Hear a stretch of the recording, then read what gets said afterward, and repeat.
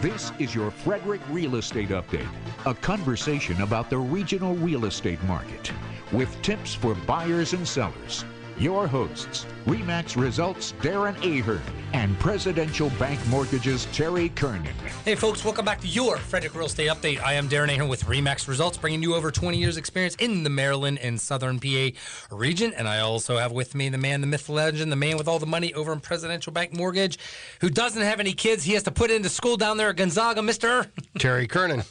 You still are tied into Gonzaga stuff pretty good, right? I am, yeah. The Terry Purple is Haze. the Purple Eagles. Purple Eagle, not, I said, Purple Haze, but Purple Eagles, go. Our son Terry's the assistant athletic director down That's there. awesome. And it's just a great place, and he loves it. And he's been there for 12 years.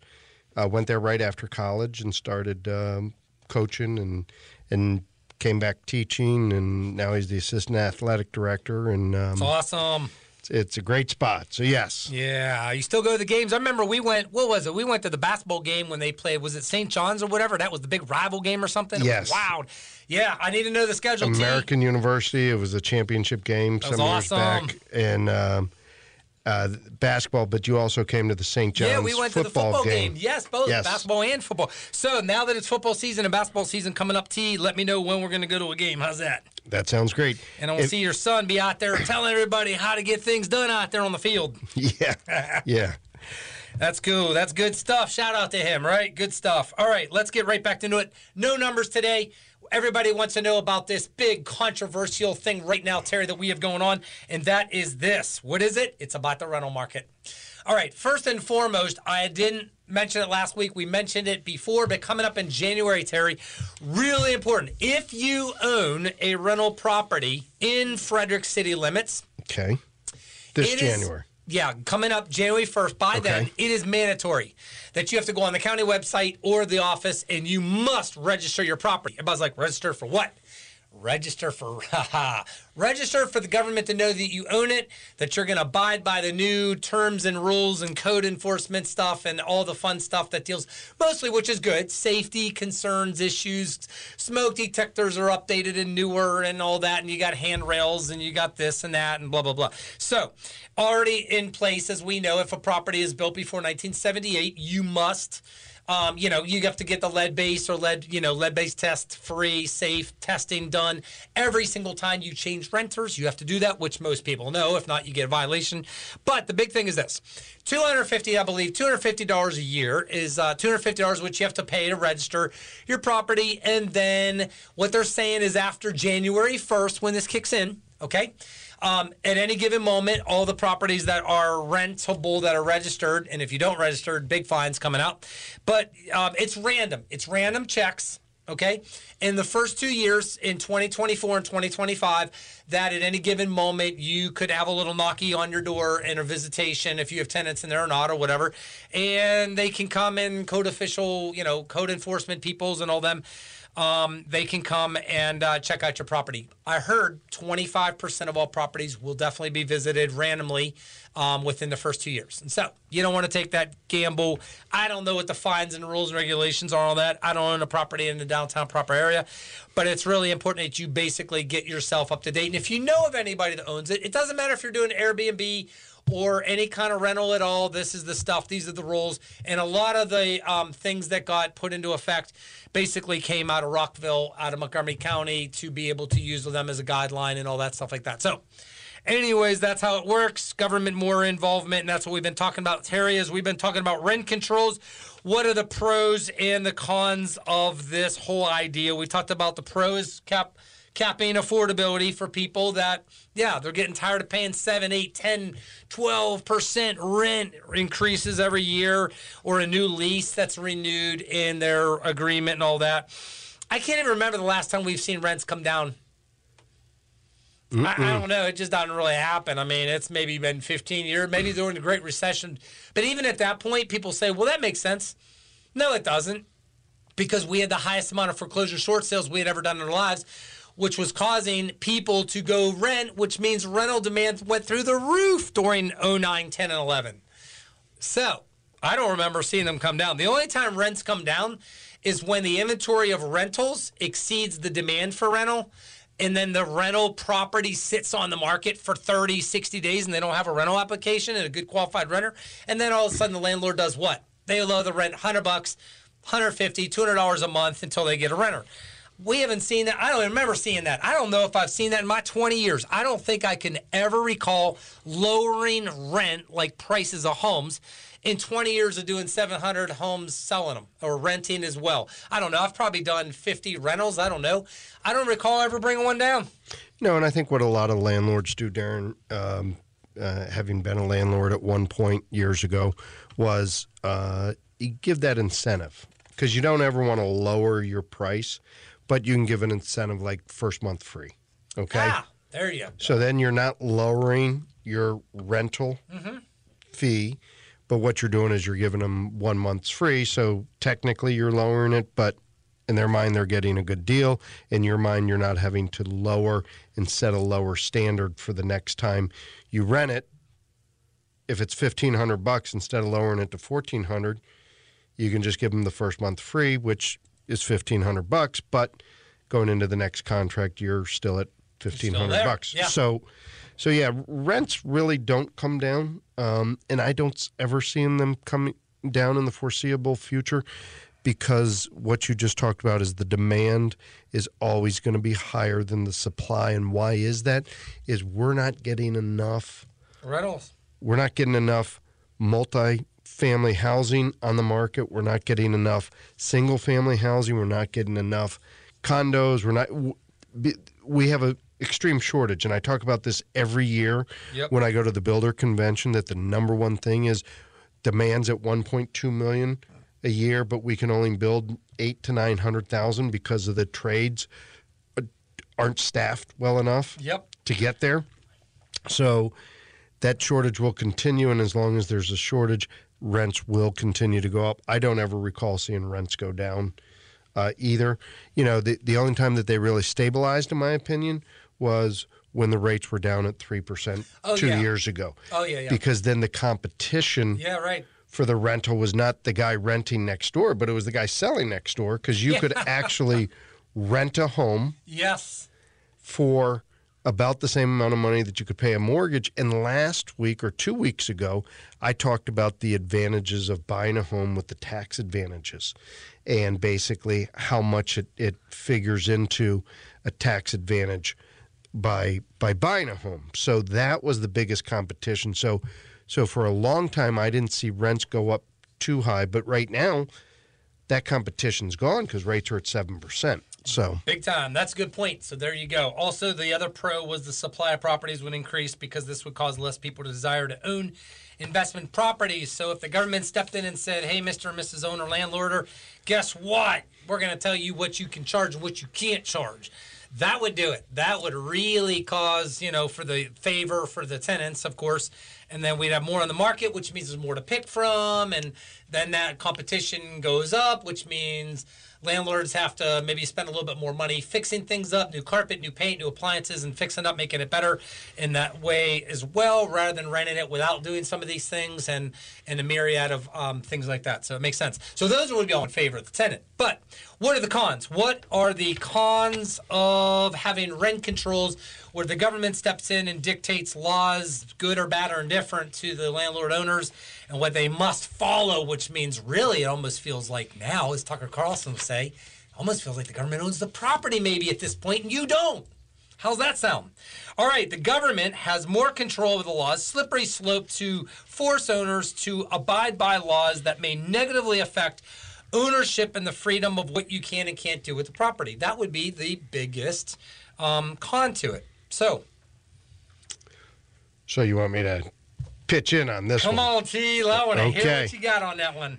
Well, I think it would be the wrong move to do, and the reason I'm saying that is the government took the side, and I'm not saying it was wrong what they did. I thought it was a great move, but I think that they damaged the relationship between landlords and tenants during COVID. Ooh. When they basically said to the landlords, you cannot evict anybody. Yeah. And then they came back and said to the tenants, you don't have to pay the landlord until further notice. And that caused a tremendous amount of hardship. on the landlords. I mean, I had several landlords calling saying, "Hey, can I refinance?" Yeah. And we're like, as long as you qualify without a mortgage payment, like being able to carry the mortgage payment without the rental income, then we can, because for that period of time, a lot of these landlords in it, I don't know what that percentage was, but I got to believe it was over 50% maybe. But that would be an interesting thing to see what amount of landlords did not receive rent, during COVID, and they couldn't do anything about it, and there was no way to recover from it, and there were a lot of people that it caused a tremendous amount of hardship. So to come back now, 2 years later, after such a damaging move, and saying, "Hey, you've got to restrict what you do," I think that's going to hurt the investors even more, and I don't think that they'll be selling or getting out of the business because they're not making money, but I think just the trend of where it's going and pure frustration, we'll see less people wanting to become an investor. And it's very important that we do have investors, that we do have renters, that we do have landlords out there, because there's a lot of people that can't get into a home, or they don't believe that they can get into a home. Exactly. The big question that came to my mind when you talked about that was, did you have anybody, or did the landlords have the opportunity to be able to call the mortgage lender, holder, servicer and say, "Hey, does this mean I don't have to pay my mortgage? If the tenant don't have to pay theirs, I don't have to pay mine. Can we just delay this thing?" Did that happen? There was a lot of that talk. But it never happened, did it? Correct. What about forbearance? Now, as we know, there were a lot of people that could take advantage during COVID of putting their mortgage payments in deferment, if you will, kind of like loans, student loans and things, that it could be back-ended. It could be put on the back end, and you don't have to pay. I haven't heard a lot of chatter about that either, and it's been a long time. But Terry, wasn't that an option for owners of investment properties as well? Not just primary? I'm not 100% sure, but I believe that was the case. So there were a lot of situations where doing forbearance, and I've got to check on that because, there's so much still COVID fog. I mean, so much went on that during that time where, and I'm not speaking for just myself, but where so many things were happening in that moment in time that you look back and you say, was that real or was that a dream? Was that a nightmare or was that real? Twilight Zone. So that's a very good question that I would like to find out for myself. I don't know what that answer is, but I'm going to find out. But I believe that the people, if you had a second home or investment, you could go into forbearance, but I'm not sure about that. I'm going to have to research that one. Yeah, research it, because you know Good what? Question. We all forgot about forbearance. I haven't heard about that. I haven't been to a settlement yet where the title attorney says, "Ho, Merry Christmas, wait a minute. On the Alta statement, we've got some forbearance money in the background that still needs to pay off." Kind of like a second, we call it a junior lien, a second holder or a mechanic's lien or something like that doesn't come up until it's been something that's been recorded against the property and it's on the deed and stuff like, or on the title, and it's something that's negatively affecting it as far as the value that needs to be paid out or something. And that could be back taxes. There's a whole bunch of those things like that. And that is what separates us real estate agents, because it's always good to know, like when I sell properties, I always want our title attorneys and got to be clean title. I want to know how clean we're dealing with here, right? And all that. And I know you guys as lenders, you want to know that too, right? Absolutely. Absolutely. So it makes sense that we know, Terry, that it's a likely negative affecting values if you start messing up with the free market. You start messing with the ebb and flows, the highs and the lows and all that. It's not going to end well. It's not going to be a good thing, and it's not good that that's a con, that having the government control landlords, and it does, and it will lower the rents. And here begs the next problem. Something that, don't know how many people have thought about, but whenever you put controls on values and what you can and can't charge, this can cause less investment ownership due to the fact that investors now have the possibility of having properties where they're no longer able to pay off their mortgage payments. And somebody says, well, how's that work? Well, if they refinance the property because they weren't getting paid during COVID, and they had to refinance it to be able to keep it and to pay the mortgage payment because they couldn't put it in forbearance or not have the option to pay it for a while and defer it completely altogether, like we saw with student loans, what happens is this. Now you got a mortgage that they owe. Let's say the average investor owes $1,600 a month mortgage payment on the property. but they were getting $1,800, $1,900. They had a little cash flow. They could maintain it and keep it, and it's going. And then all of a sudden, the government comes in and says, "Whoa, you can't charge more than $1,500 for that." Terry, the first thing is the owner of the property is going to go, whoa. We owe $1,600 a month mortgage payment. You're now telling us we can only charge $1,500 a month rent. That means out of my pocket, I got to pay $100 a month just to keep the property. Government says, we don't really care. We're in charge here. There's a new sheriff in town. You can't charge more than $1,500. Do you think that's going to be a problem for the owner of the property? Well, yes, of course it will be. But what we're also looking at is one of the reasons that rents are going up is any new investor getting into the market. So we're not seeing a lot of investment properties. Why?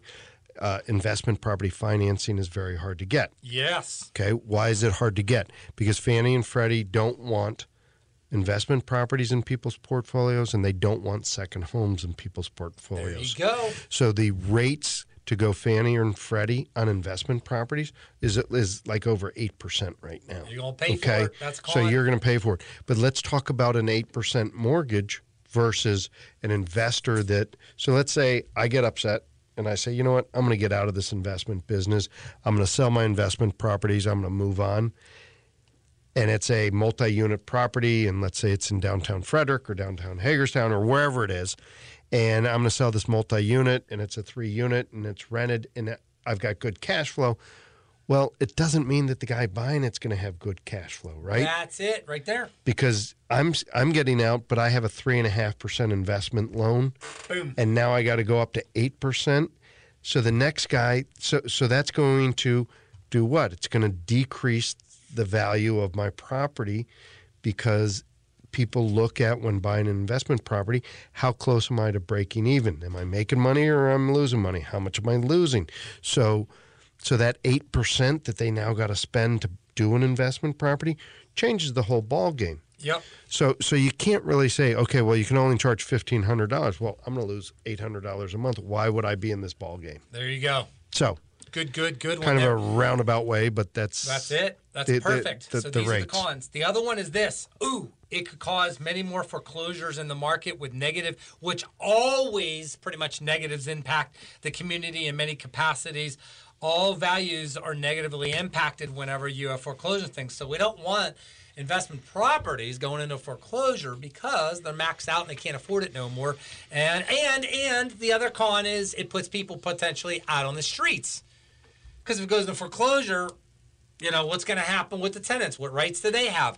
Getting cash for keys. Who's going to pay for that? Now the government comes in. But if the government comes in and says, hey, we're going to take care of this. So, and it also is the con is it also takes away from private individual type ownership in properties and investing.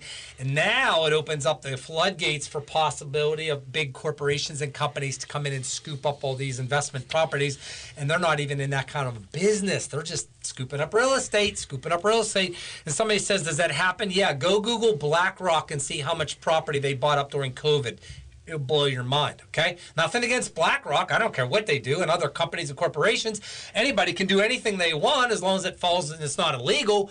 But it does take away from individual private ownership if you get corporations and companies and different things doing this and that. So I don't know, good thing, bad thing, a different thing, who knows? But you got to think about this kind of stuff that's really important of all the different levels of cons that could potentially dictate and affect a property negative. So there you go. Terry, life on the streets. Let's get into the mortgage world. What's happening? So we just talked about rents, right? We did.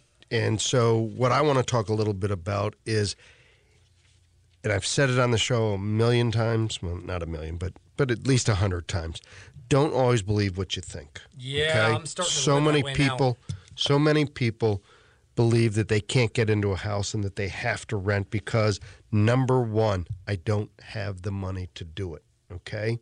So let's talk a little bit about how you can become a renter, a non-renter, and be a homeowner. So last week I talked about the difference or 2 weeks ago I talked about the difference when between buying a home and selling a home, and the numbers that I used was $300,000 the equivalent in cash flow out of your pocket, the money that you owe Uncle Sam. And if you didn't listen to that show, I got calls on it. It was a great informational. Yeah, we rocked it. It was a great informational, but I talked about the tax advantage to buying a home now rather than renting, okay? Yep. So a $2,200 rent is the equivalent in today's market of about a $2,800 mortgage payment, okay? Heard it from the man. So it's about a $600 difference. So people say, well, I want to rent. So we're going to talk about a couple of things. Let's talk about grants that are available. City of Frederick, Frederick County, 10 to 12,000 depending on your income, HAP, okay?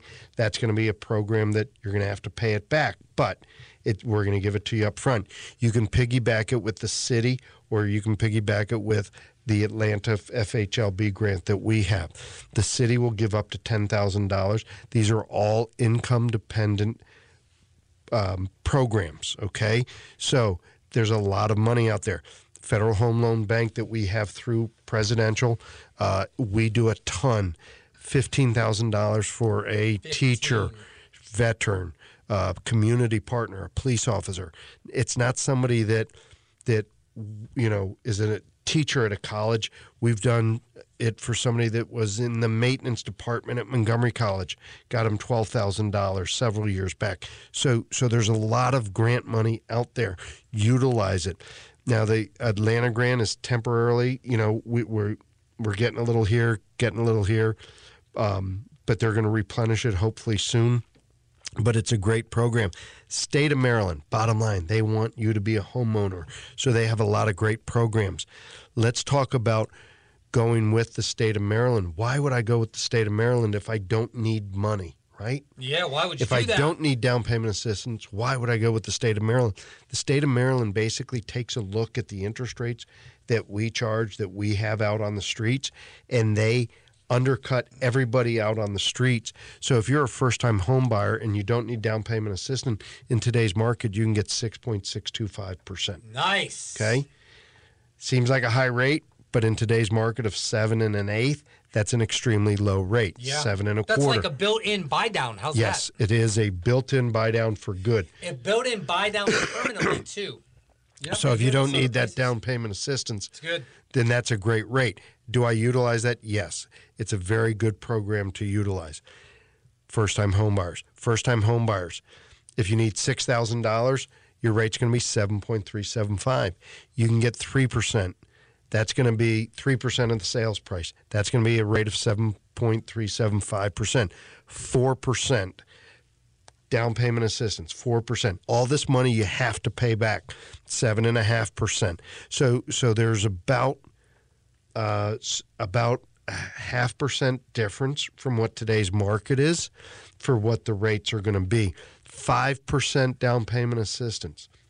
Wow. That's going to almost get you home, right? Yeah. Oh, yeah, absolutely. So in the state of Maryland, if you're not getting, because if you're not getting closing costs or nothing in all these multiple offer situations still, which you're not going to, then the bottom line is getting that 5% from the CDA monies pays all your closing costs, because 9 out of 10 times, Terry, when I do the calculations for buyers, that's about 4.5% of the purchase price. Yes. So there you go. You're coming in without no money out of pocket. Bingo. Got the program to do it.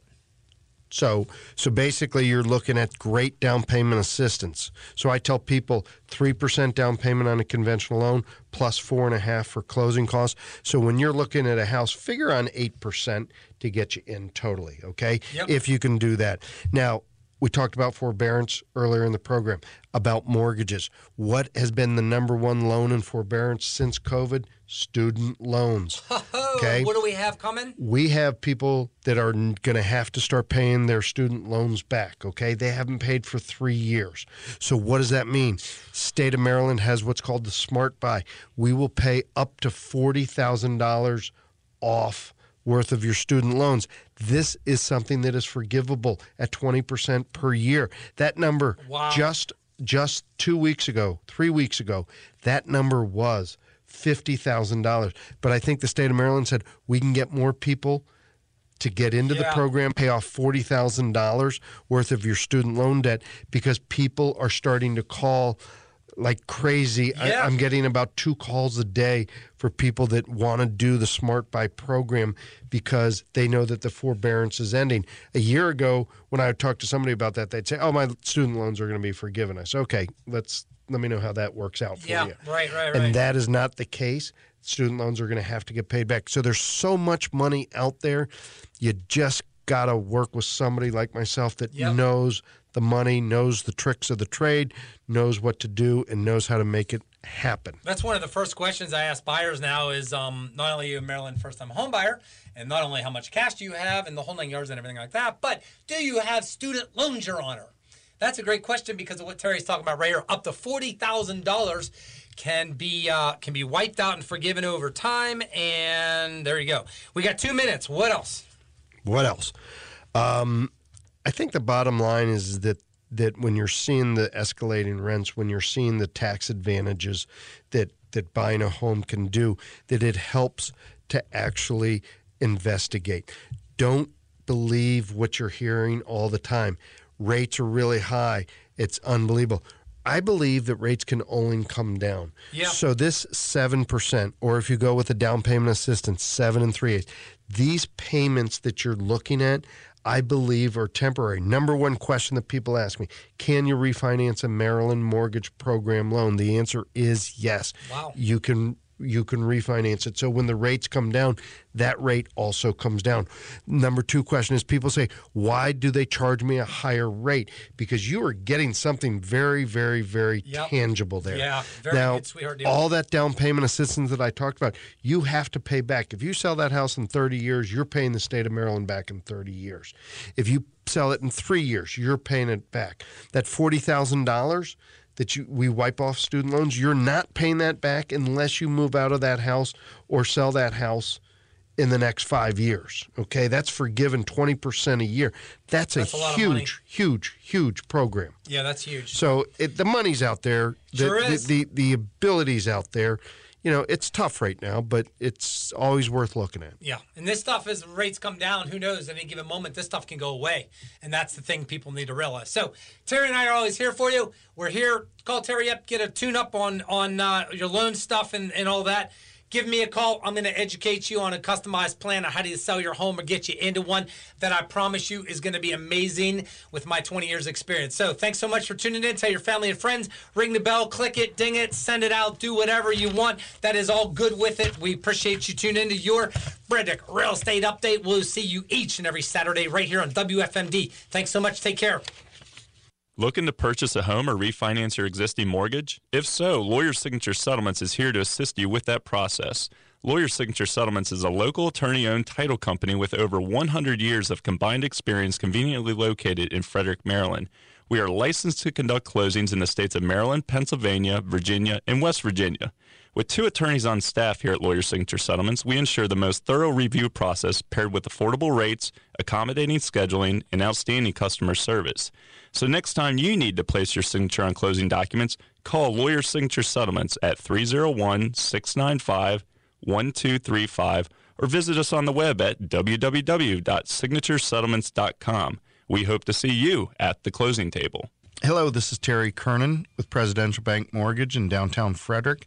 And the best way to reach me always is on my cell phone at 301-639-9244, 301-639-9244, or you can always email me at tkernan@presidential.com. And this is Darren Ahern from RE/MAX Results. You can reach me anytime, 240-344-1713.